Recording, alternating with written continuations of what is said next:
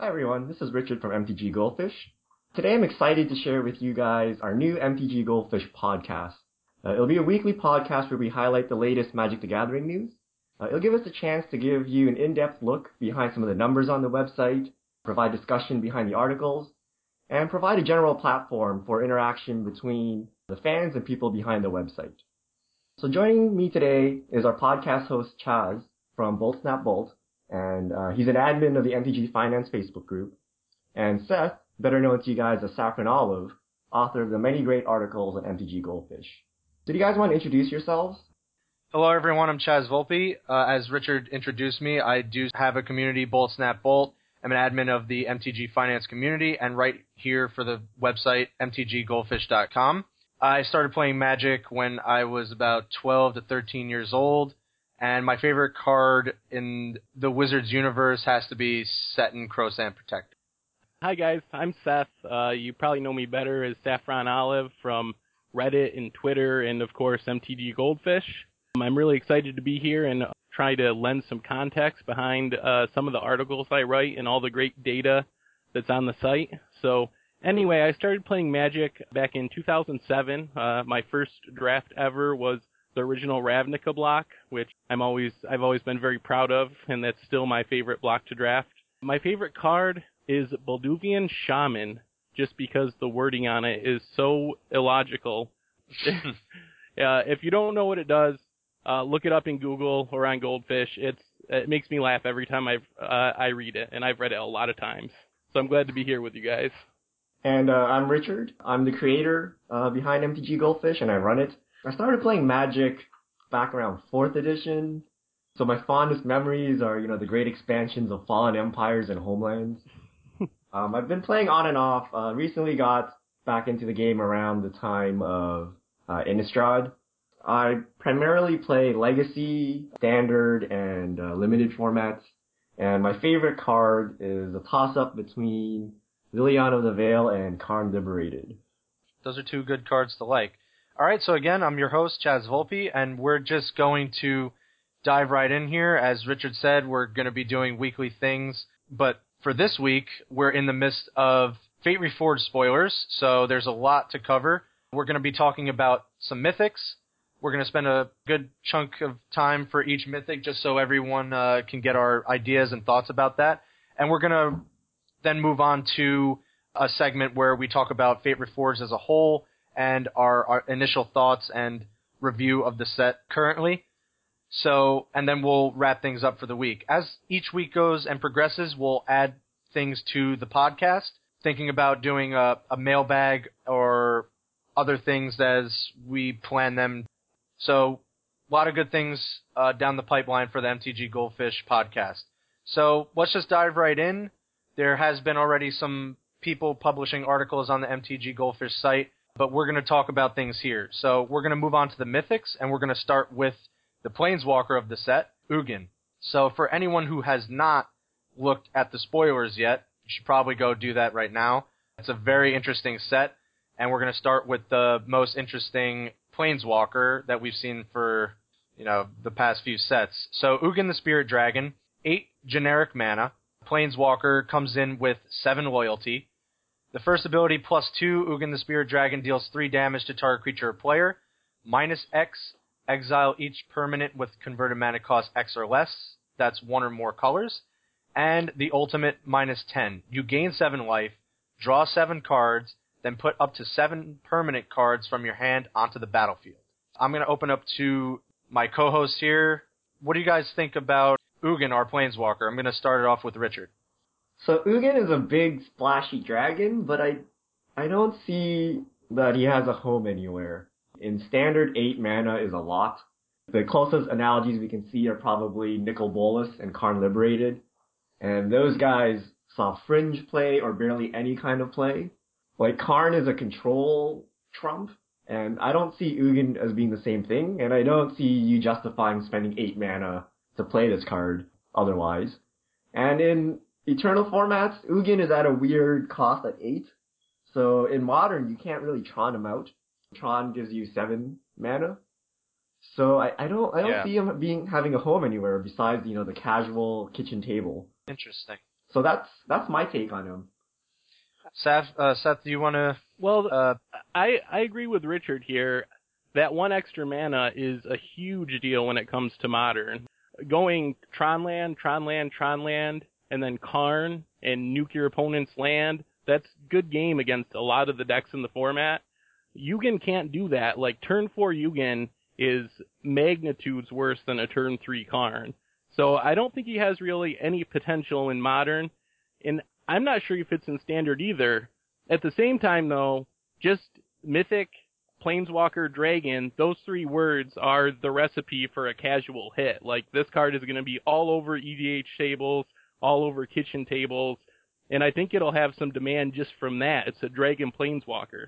Usually Planeswalkers, even the less played ones, usually command like kind of a Planeswalker premium, so that might apply here. Again, yeah, I'm going to have to lean towards what both of you said on the constructed viability of Ugin. I don't really know if this is going to be an alternative to Karn, or maybe a Devotion deck pops up that wants to be ramping to Ugin. We saw a Planeswalker at 7 mana, the Apex Predator, the latest incarnation of Garruk, and that really didn't see much play despite being quite powerful and having 4 abilities. So yeah, I don't really know. This is kind of like the antithesis to Nicole Planeswalker. I'll bet a lot better because of the 8 generic costs instead of you having to devote to those colors specifically. Again, yeah, I just don't know if this is going to break into the constructed scene in any type of way. Yeah, like the only way you can possibly cast Ugin is with the Nykthos. However, that's a terrible non-bow because to power up Nykthos, you need a lot of colored permanents on the battlefield. Yeah. And when you minus Ugin, you're going to wipe your entire board. Yeah, not much more to talk about Ugin despite being a potentially powerful Planeswalker. Do you guys want to kind of have any closing thoughts before we move on to the next Mythic? Yeah, I just wanted to mention real quick, since we're going with the Karn comparison here, which is also a small set Planeswalker, Karn during its entire life in Standard was around $15. So I think it's pretty safe to expect Ugin to drop down somewhere in the like $10 to $15 range. So I personally am not too excited about buying in on him right now, unless you are really thinking you're going to be playing him in a deck. So I would wait a couple months if you want to get your Ugins for your EDH deck. Yeah, I'm going to piggyback and say the same thing. I mean, even if you were going to play Ugin a fair amount, I would still probably wait to pick him up. We'll get into more about what we feel about the set that can apply here in terms of how many viable mythics there are actually in this set that could limit Ugin already. With that being said, let's move on to a more controversial mythic that has come out. Saffron Olive has written about this, actually, Warden of the First Tree. And I guess I'll open it up to Saffron because, you didn't get the reaction you were really looking for when it comes to this mythic. So I'll open it up to you first. Yeah, I wrote a piece on my blog, The First Day Warden Was Spoiled, saying that I thought it was a good card and a playable card in Standard. And I got downvoted and yelled at and told I have no idea what I was talking about for the whole rest of the day. But basically, here's what I think about Warden. I have 3 things that make me think that he's a playable Standard card. First, Abzan Aggro is not only a tier 1 deck, but it's the most played deck right now.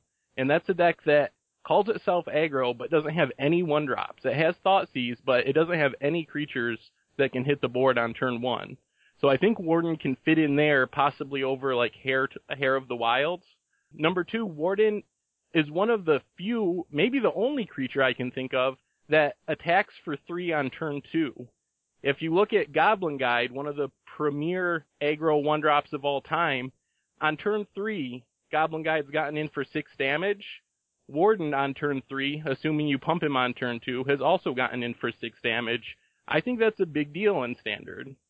And finally, it's a 1-drop that is not only the best creature on the board in turn 2 when it's attacking for 3, but it's the best creature on the board on turn 6 and 7 and 8 when it's a huge trampling lifelink beater. So I think it's a playable Standard card. What do you guys think? Interesting. Before I move on to get Richard's take on the Warden, give you the text on the card. Warden of the First Tree is a 1 green for a 1/1 which has 3 abilities, mythic, 1 generic, and a hybrid black-white. Warden of the first tree becomes a human warrior with base power and toughness 3/3. The second ability, 2 generic and 2 hybrid black-white. If Warden of the first tree is a warrior, it becomes a human spirit warrior with trample and lifelink.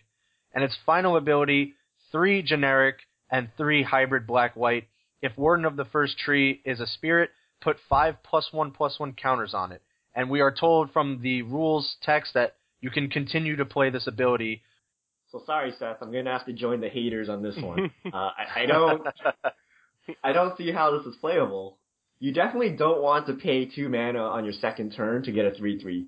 You know, if you had a card that was a 1 mana 3/3, give your opponent a time lock, would you do it? Probably not, right? That's true. The thing about Figure of Destiny comparison is there's 2 major differences. First is you can't pump them with green, right? You need to use either white mana or black mana, and that forces you into, you know, a 2-color deck or a 3-color deck. And especially in Standard, you know, when you're playing these multicolor decks, you want to play the Scrylands, and those Scrylands don't help your aggro cause, right? The second thing is the pumping ability requires at minimum 2 mana, 4 mana, or 6 mana. The good thing about Figure of Destiny is you can play your turn, and if you have some leftover mana, you can, you know, sink the rest of it into Figure of Destiny. With Warden of the First Tree, you need at least 2 leftover mana, and things are going really bad if you have 2 leftover mana, right? If you have 4 leftover mana, that's terrible, right? So there's no incremental pumping, right? And then I think the final nail in the coffin for this guy is the color he's in, right? He's in green, right? Green doesn't particularly have reach, neither does black or white, right? So, you know, you want a lot of mileage out of your 1-drop in green. You know, this is the color where you play 2 mana 3/3s, 2 mana 3/3s that are indestructible. So just having a 1 mana 1/1, and then, you know, at best he becomes a 3/3 maybe, like that's just too slow for green. I don't think he's playable. If he was in red, I could see the argument getting better, but again, his pumping is just too expensive, in my opinion. Those are some really good points that you made.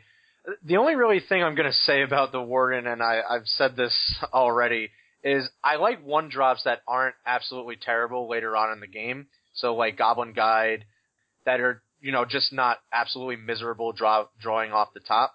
I don't know if this is going to automatically insert itself into Standard. Modern is going to have to be a whole different discussion for a different day, because Modern, you never know what is going to end up being good. One thing about the flavor that bothers me a lot. Sure. First of all, it's a 1 mana 1/1 mythic. I don't know what's up with that. That bothers me. And second of all, you know, he's a superhuman, but he's not even legendary, right? Like, you know, I understand why he's not legendary. It would really suck if you like have him as a 1/of, but, you know, like if you're mythic, you should be at least legendary, right? But he's... Yeah, it makes sense flavor-wise, yeah.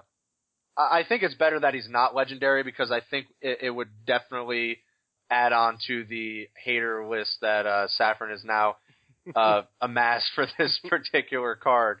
But yeah, I just don't know. Like, yeah, it's a great 1-drop that's not miserable like later on in the game. But let's be honest, like if you're relying on Warden of the First Tree like in your aggro deck to kind of win you the game, probably won't win anyway with Warden.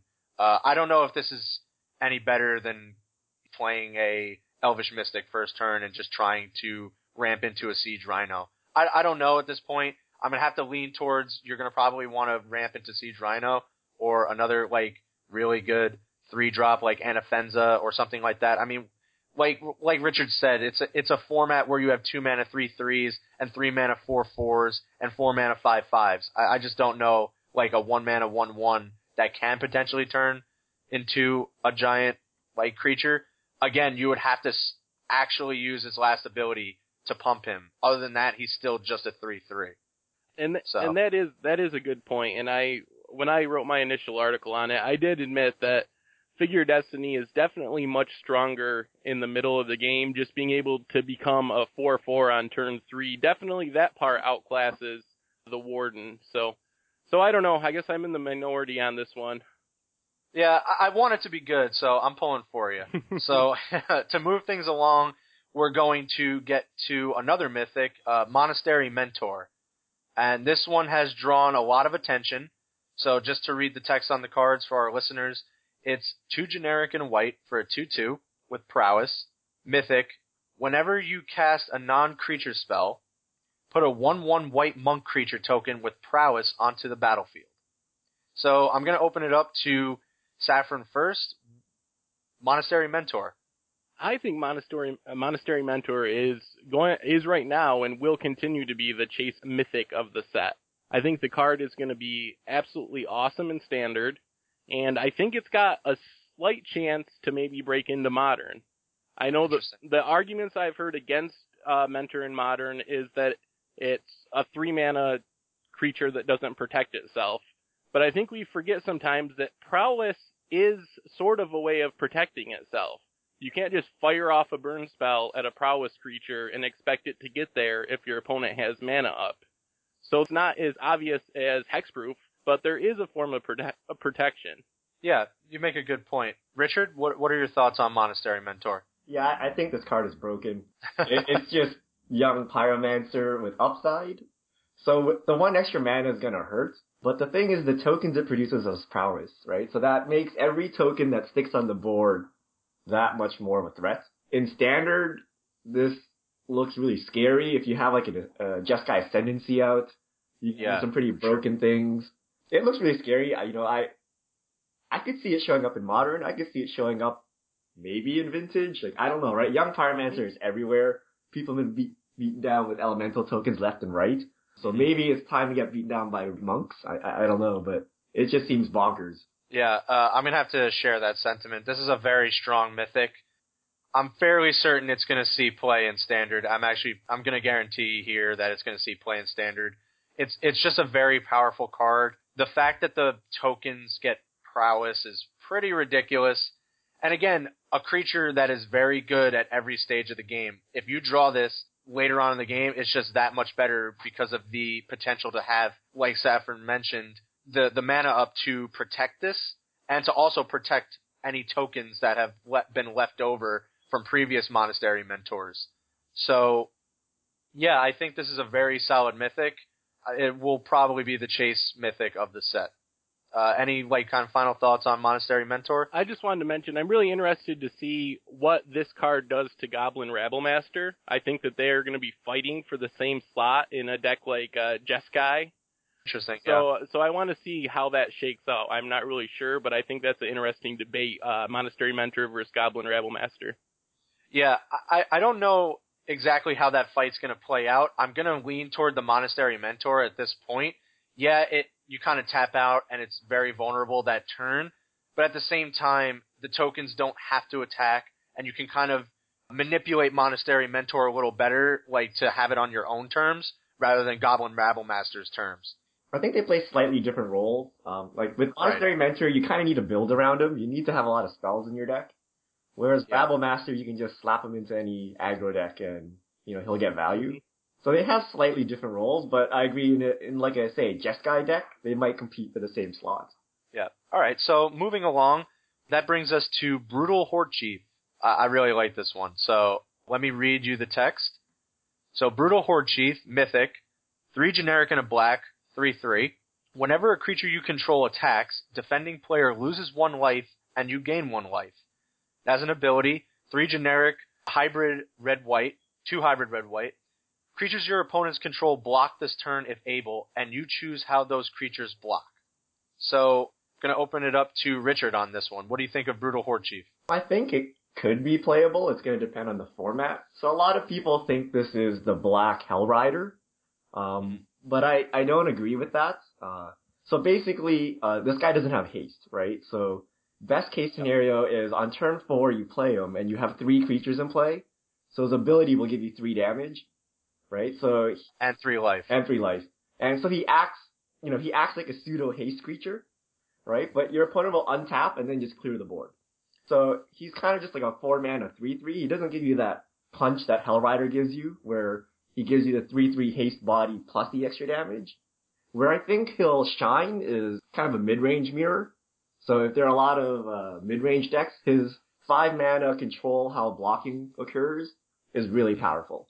So I think that's where he'll be devastating, and that's his role player. He's not so much as a control finisher or anything like that, but more of a mid-range mirror, match trump.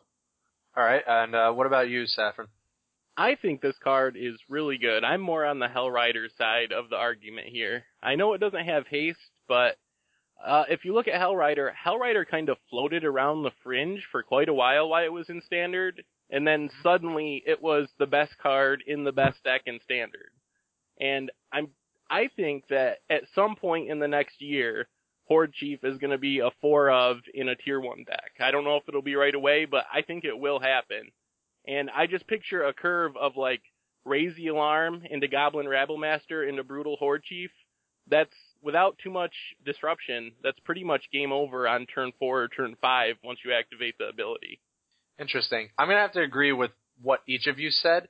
So, Richard, yes, this is not Hellrider, and unfortunately, because Hellrider is just an amazing card, and I wish I could play Hellrider in every single Standard forever, and I will greatly miss Hellrider. So, much respect to Hellrider. I also think that the ability alone is just too good to pass up. The ability that Brutal Horde Chief brings to the table, like Hellrider, yes, it doesn't have haste, but the ability alone is just very good for what an aggro strategy wants to be doing. So you get to recuperate some life loss from, let's just say, a Thoughtseize or Pain Lands, while presenting a board state that has to be dealt with or lose.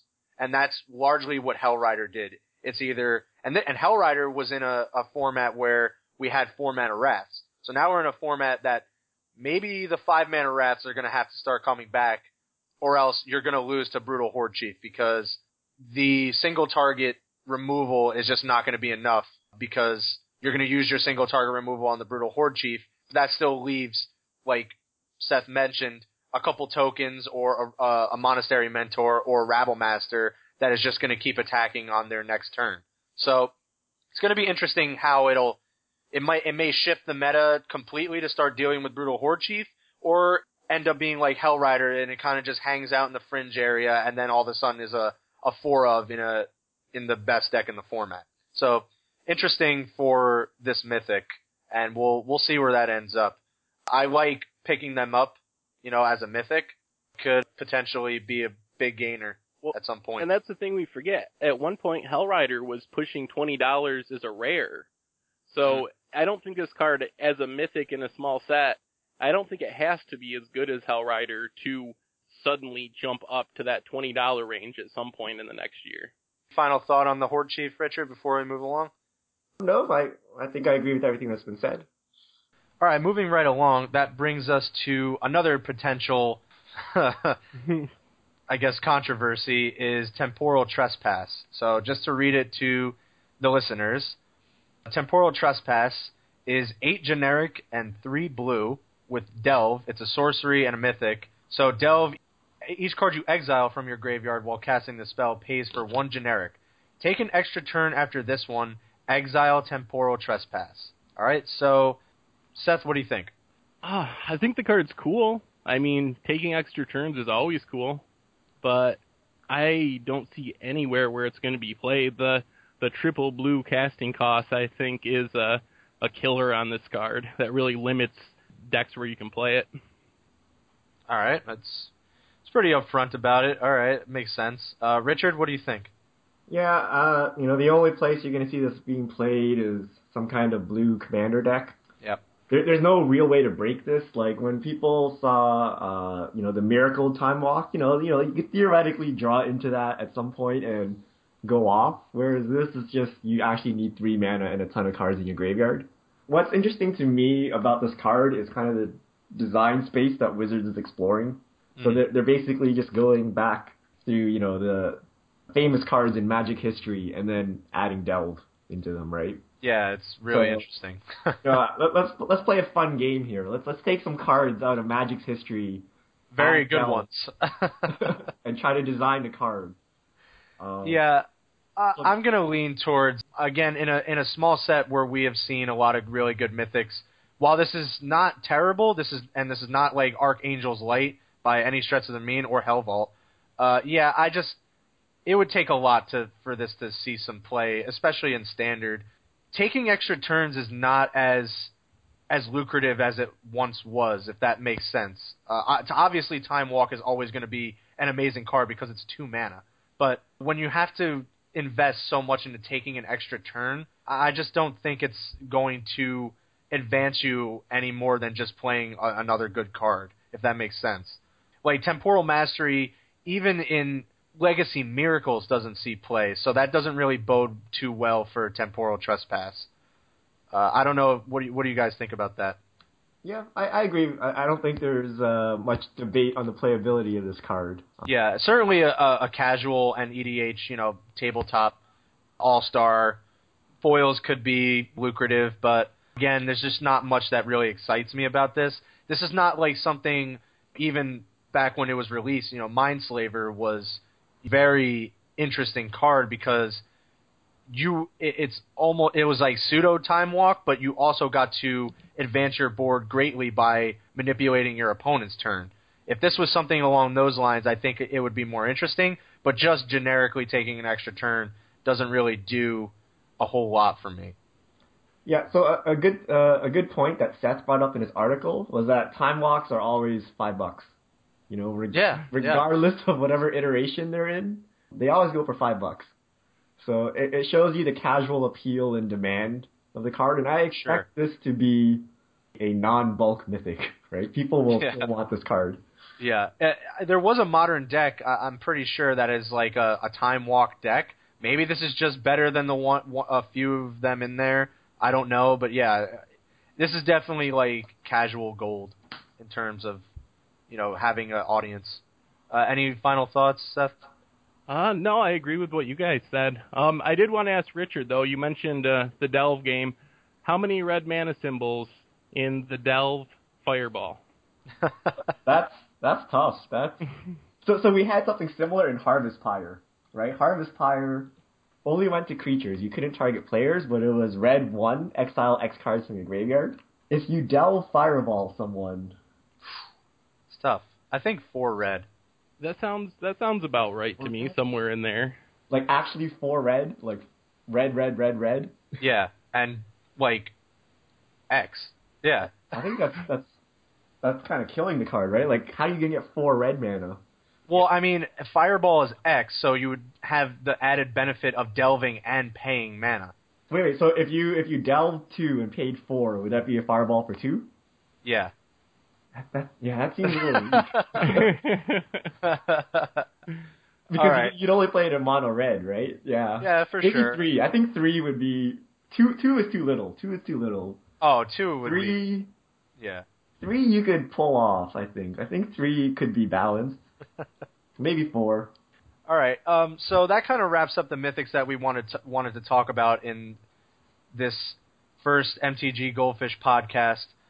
We're going to go into a segment that the 3 of us have talked about, and it's just kind of our initial thoughts about Fate Reforged and kind of the precedent Fate Reforged is now setting, and a few things we wanted to include in this is like kind of EV and the playable, like the constructed viability of each of the mythics and what that kind of can signal as something Wizards may be doing to go forward. So I'm going to start it off with Seth to kind of talk about the EV of Fate Reforged, just to kind of give you an idea, listeners, to what we're going to be talking about. All right. Well, just to as a refresher for everyone, EV refers to expected value. And what that's talking about is when you crack a pack or a booster box, the EV is how much value you expect to open out of that pack or box. Mm-hmm. So, generally speaking, the EV is all goofy during pre-release times. The market isn't always behaving rationally. Everyone's hyped up and buying things on impulse. But after the set's open for a while, the value of the cards you open from, say, a booster box is always going to end up being less than the cost of the box. So if a box is $100, you can't expect to open $200 worth of cards, because someone like me would go out and buy all the boxes I could and make $100 off every box. So with a set like Fate Reforged in specific, we got a couple factors at play here. For one thing, we have fetch lands in the basic land slot, which is generally, in most sets, the basic land slot is pretty much valueless. So that's eating away some of that $100 expected value that you can hope to open from a box. We also have a lot of really low converted mana cost, potentially playable mythics, which are commanding a high price. If you assume that every other card in the set has no value, the maximum average value of mythics is somewhere between $15 and $20, depending on how you calculate your prices. And right now, the average mythic value is pushing like $15 or $16. So the mythics are soaking up a ton of the potential value of every box that you open, which means there's not as much value left for rares and playable uncommons and all the other cards in the set. So what we see here in Fate Reforged is a little interesting because Saffron talked about it in your article for the website. The mythics are all playable. Like, they're not, we don't really have like a Hellval or Archangel's Light, and this is not something we normally see in sets in general, but especially like small sets like this. Oh, right. Yep. Yeah. So what are your thoughts before we continue on with that, Richard? Yeah, so I think the fact that we have so many low-cost mythics will make the price of mythics a little wonky for this set. Seth already mentioned that there's a lot of value that needs to be spread out in this set, and I think what's going to end up happening is, since there's so many mythics that are playable, what you'll see is that the mythics that are being played at the moment will spike really hard, and then when the next hot deck comes, the mythics in those decks will spike, and then the previous mythics will drop. So I think we're going to get a really spiky standard coming season. So I don't know what to make of that. Hold on to all your mythics. I don't know. But there's just so many playable mythics, and since the converted mana cost is so low, you need a play set, right? If a 3 mana card is good for your deck, you're going to need 4 of it. Right, especially if it's not legendary like Monastery Mentor. And what that also does is it depresses the value of rares.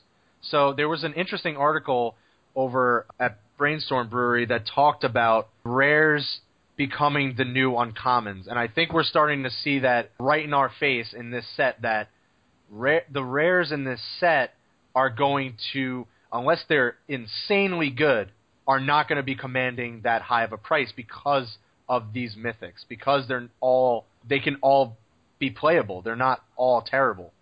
You know, just comparing, there was an article on Star City Games also that, you know, a while back by Ben Bleiweiss talking about 5 years of mythics and just comparing Fate Reforged to a couple small sets.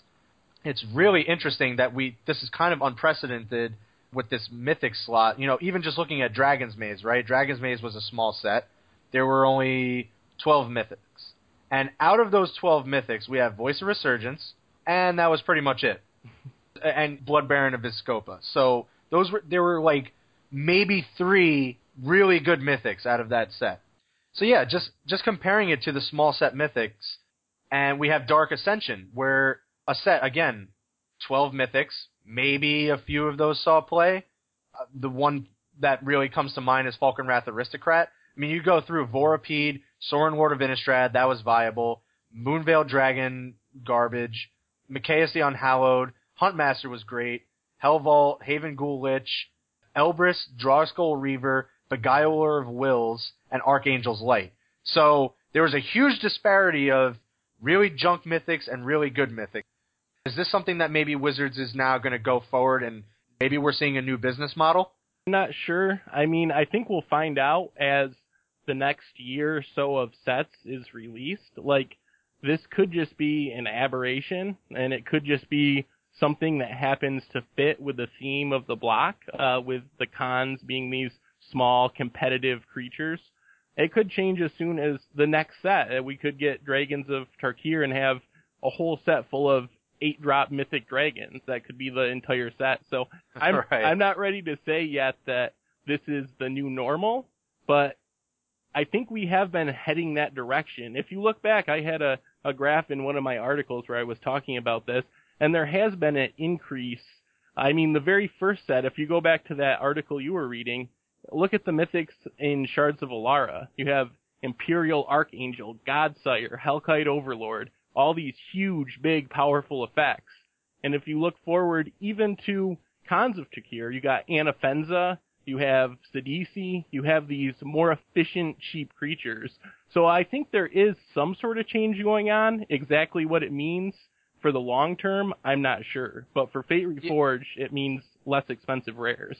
Yeah, the one thing that you mentioned there is an aberration. We do know that Wizards is changing its kind of block structure, so maybe they're kind of giving us a little bit of a taste of what that might be. But you're right. Yeah, it is too early to say this is a normal, but there have been really solid mythics, like even just looking at Marauder and Besiege, that stand out among last few years of sets with mythics in them. I mean, you had a lot of good playable mythics in Marauder and Besiege. You know, there weren't too many terrible mythics. I mean, you have Praetor's Council. Probably wouldn't have wanted to open that in a pack, but other than that, there really were a few. All the mythics were fairly solid. I mean, you had Thrun, Sword, Massacre Worm, Hero Blade Hold, Consecrated Sphinx, Blightsteel Colossus. So, yeah, it could be an aberration. You're right. Maybe Dragons of Tarkir suddenly drops a bunch of, 9-mana dragons all over us, and they're not all playable, but it could go either way. What do you think, Richard? I like the flavor theory, which you guys brought up. This set is about the Khans. They're all humans, right? And you already had the guild leaders at, 4 mana. So these guys naturally slot into the 1 to 3 mana range. And I think with the next set, what we're going to see is all dragon mythics at 4 to 7 converted mana cost. So I think that's the most likely scenario, because I don't see Wizards continually printing low-cost mythics that are all competitive. I think they're doing it as a flavor exception this time. So the one thing I want to talk about, so the other weird precedent that they've set with Fate Reforged is the complexity of this set. So I'm just going to list off some keywords for you guys, okay? We have Prowess, we have Morph, we have Manifest, we have Level Up, we have Delve, we have Ferocious, we have Bolster, we have Dash, we have the Khan's Dragon mechanic, we have Storage Lands, we have casting cards from Exile, we have +1/+1 counter movement, we have lifelink on spells, we have gaining abilities from graveyards, and we also have fetch lands, right? When I was reading some of these spoilers, I had to do a double take. I didn't understand what some of these cards did, and it just feels like the level of sophistication is really high in this set, right? And combine that with the fact that you have so many non-splashy, low-cost mythics, it feels like this set is tailored towards experienced player, the competitive player, and not so much, the new player or the player that just wants to cast splashy dragons, right? The set feels very advanced to me, and I don't know what to make of that. Yeah, a lot of what we've been talking about in this podcast are the mythics, but there are a very good slew of rares also that go along with your sentiment about being tailored to a more competitive player. I mean, there's just a lot of good rares too that are going to be unfortunately overshadowed by how many good mythics there are. But I mean, if you just look at a few of the spoilers that have come out more recently, Tazagur the Golden Fang seems very good. Mardu Strike Leader is a rare that I very much like in an aggressive strategy, and it's a very good rare. I mean, in another time, that could have been a mythic. It's just very good. There's a lot of different things going on in this set. It kind of reminds me of, Future Sight, right? Or that kind of time spiral block where they have, all of these different sub-arcs and timelines going through this set. And I think that's really what they were going for, right, with this storyline? Mm-hmm. Yeah. So my fear is new players will be turned off. First of all, Khans aren't particularly exciting. Do you play Magic to cast elementals and dragons and golems, or do you play to cast humans? Right. Well, I mean, a few of the Khans are like snakes and Naga, and those are kind of scary. Yeah, but and then added with the complication of the sets, right? A new player is gonna have a really hard time picking this up. I wonder if Wizards has found data suggesting that older players are leaving the game, and this was kind of like a throwback set for them. But it seems like they're alienating new players a bit and kind of catering to the more experienced players here. Certainly a theory. So yeah, any kind of final thoughts as we wrap this up? Yeah, certainly Fate Reforged is very good, and hopefully this translates into the final set of the block, because so far this block has been very interesting. Yeah, we'll go with you, Seth. I was just going to say, I don't know if I've ever been so excited for a small set before. Like the complexity, the playable mythics, some of the unknown factors, stuff we've never seen before. Like a lot of times for me, small sets are kind of the placeholder while you're waiting for the next big set. But for me, this small set is really exciting. I'm really excited for Limited due to the complexity because I love Time Spiral Block, and I do see that comparison, and I'm excited to see how all these mythics shake out and what this does to the financial aspect of it. So I'm definitely stoked for Fate Reforged. Yeah, certainly some great financial implications going forward with this set. Final thoughts, Richard? I'm excited for Fate Reforged. There's a lot of cool things going on. It's interesting to see where Wizards will take this. You know, they've introduced a lot of new twists in Fate Reforged, so it'll be very interesting to see how it all plays out. All right, yeah, I certainly agree with what both of you said. It's certainly exciting. I'm very much intrigued. I probably share your sentiment, Seth. I haven't been this excited for a small set either. Certainly pulling me in because of how great these mythics are. So we'll see how those play out. Yeah, so everyone listening, thank you very much for joining us on the first official MTG Goldfish podcast. We invite you next time we'll be setting up a mailbag, so Richard will be setting that up via Twitter, and you can send us any questions over via Twitter, and we'll have a segment going forward to answer your questions. So, again, thank you for listening and being a part of things here. We have a couple of contests before we let you go for the week. We have a couple contests going on, so feel free to look at the details over at mtggoldfish.com, and over on Facebook, the MTG Finance group have a couple contests going on, so make sure to look into those. So this is Chaz signing off for the first official MTG Goldfish podcast. This has been myself, Chaz. Here with me is Seth, Saffron Olive, and Richard, the owner of MTGGoldfish.com. Thanks, everyone.